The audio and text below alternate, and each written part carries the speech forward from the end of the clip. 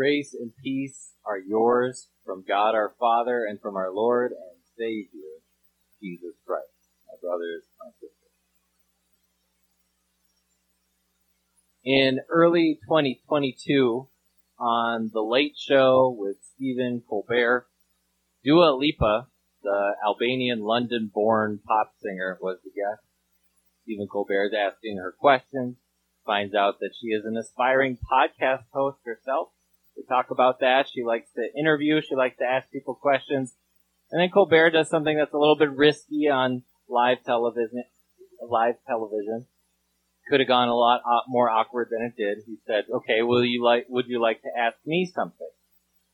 Totally turns it over to her. And she thinks a little bit and she says, well, there was one thing I was wondering. I was wondering how your faith intersects with your career. Does your comedy and your faith ever overlap? You see, Stephen Colbert is pretty open about him being a Catholic. He has faith in Jesus to some extent. And he's blindsided by that question. He didn't anticipate something so thoughtful, so he says, yeah, well, the most important thing that he ever realized is that death is not defeat.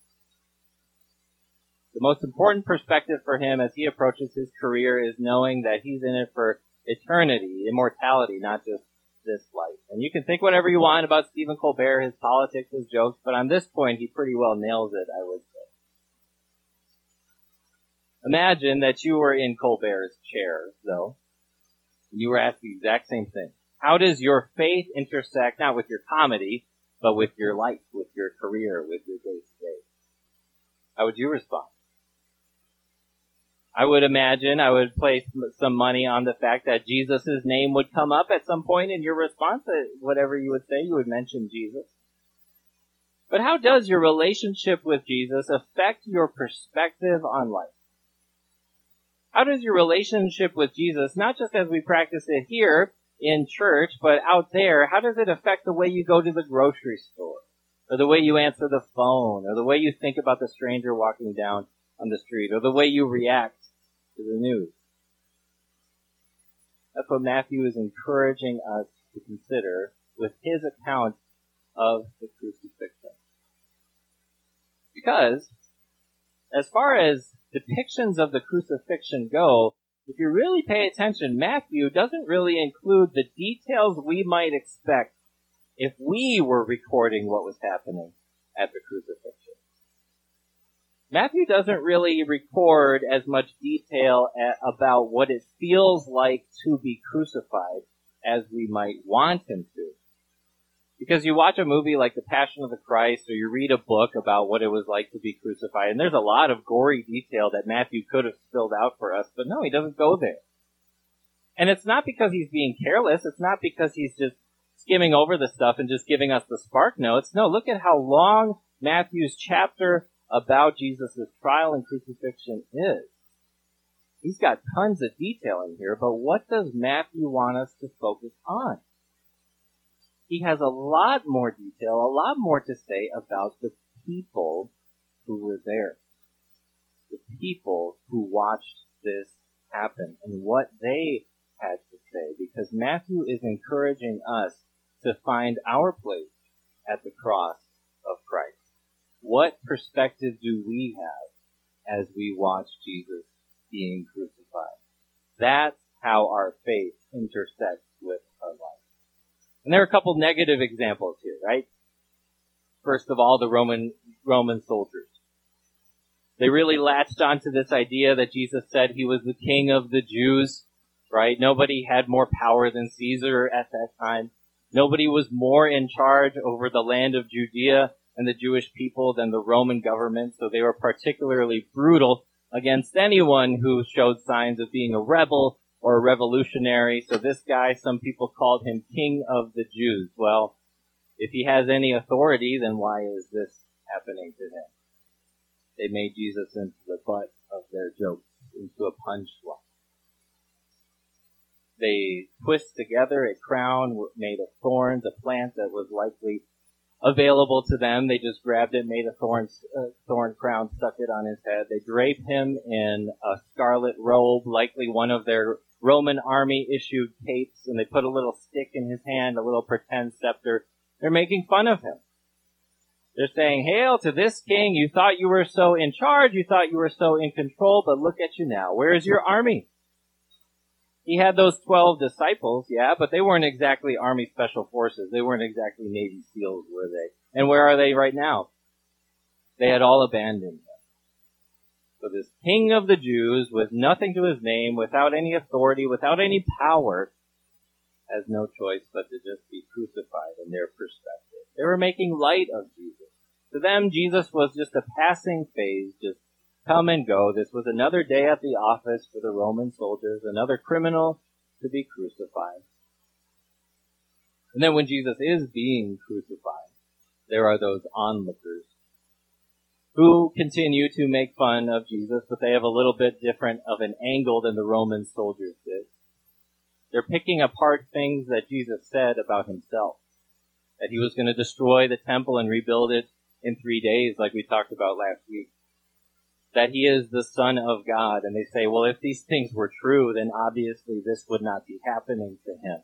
They take what Jesus said and he did, the miracles that he did, the teachings that he gave, and they use that as evidence that he must not be who he actually says he is.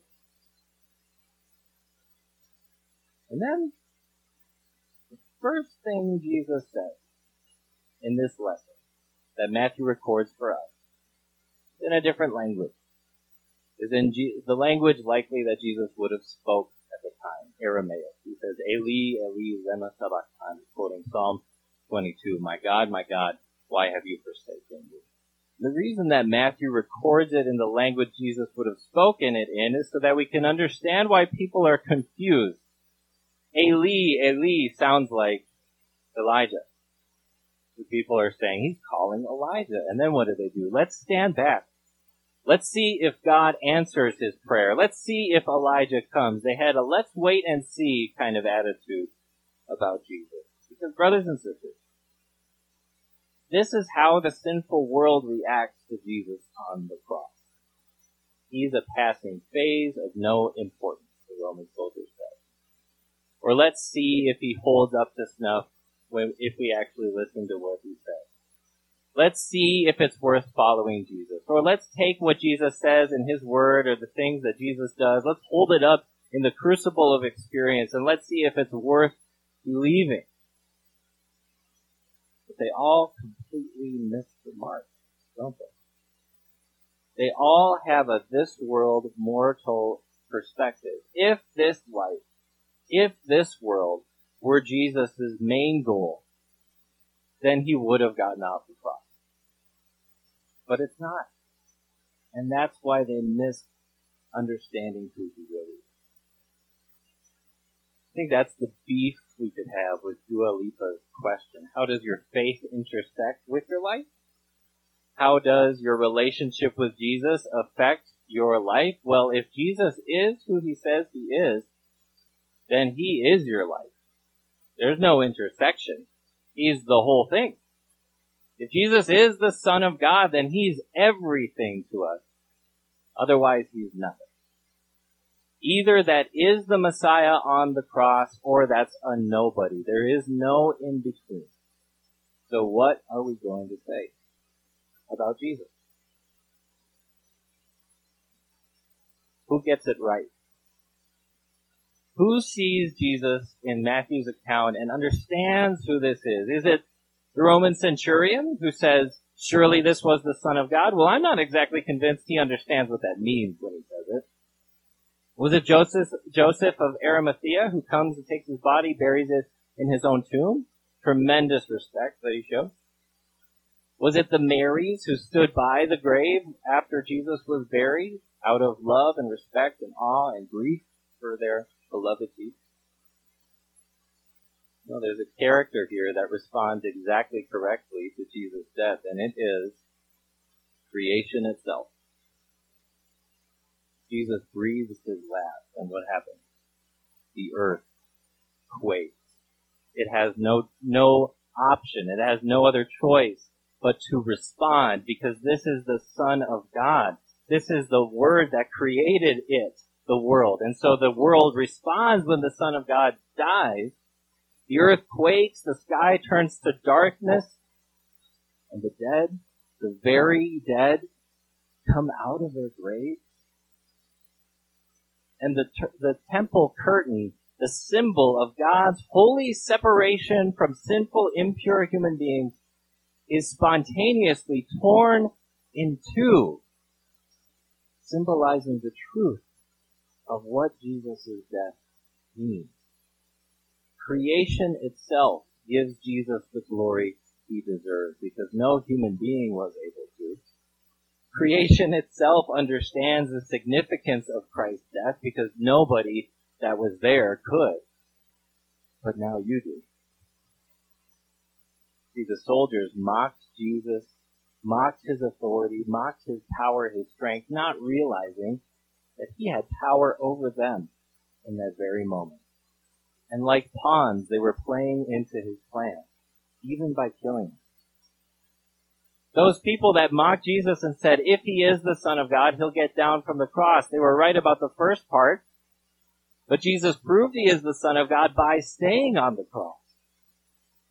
Those people said, let's wait and see if God will help him. The fact that Jesus underwent God the Father turning his back on him, that was part of his salvation plan for you.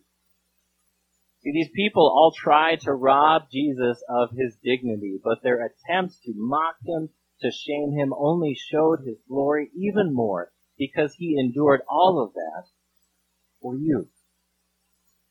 Because no spit on his face, no insult that he endured, no whip on his back, no nail through his flesh was going to stop him from staying on that cross for you, to forgive your every sin, to tear the curtain between you and God, to rid everything that separates you from the holy God who created you, to throw away your sin, to vanquish your greatest foe. This is not just some teacher. This is not just some influencer. Jesus is not just some guy we can relegate to a corner of our lives. He has saved our lives.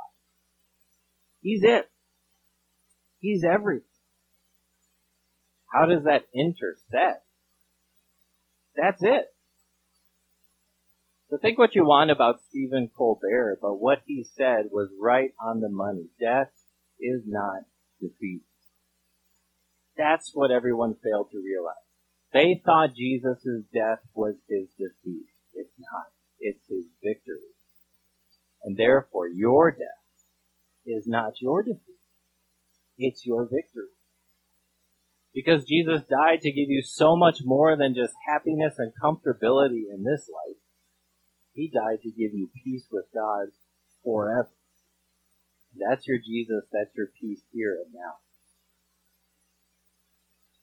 So there are an infinite number of ways that affects your day-to-day, wouldn't you say? That's going to change the way you answer the phone, the way you think about the stranger walking down the street, the way you react to the news. That's going to change everything, and you can spend the rest of your life examining and studying and digging down to what that really means about the next second, the next few minutes, the rest of the week, that Jesus has died for you and you're going to live eternally. In fact, how does next week sound? As you walk with us to the empty tomb and see what impact that has on your here and now. Walk with us in that. Let's sing the Song of Mary.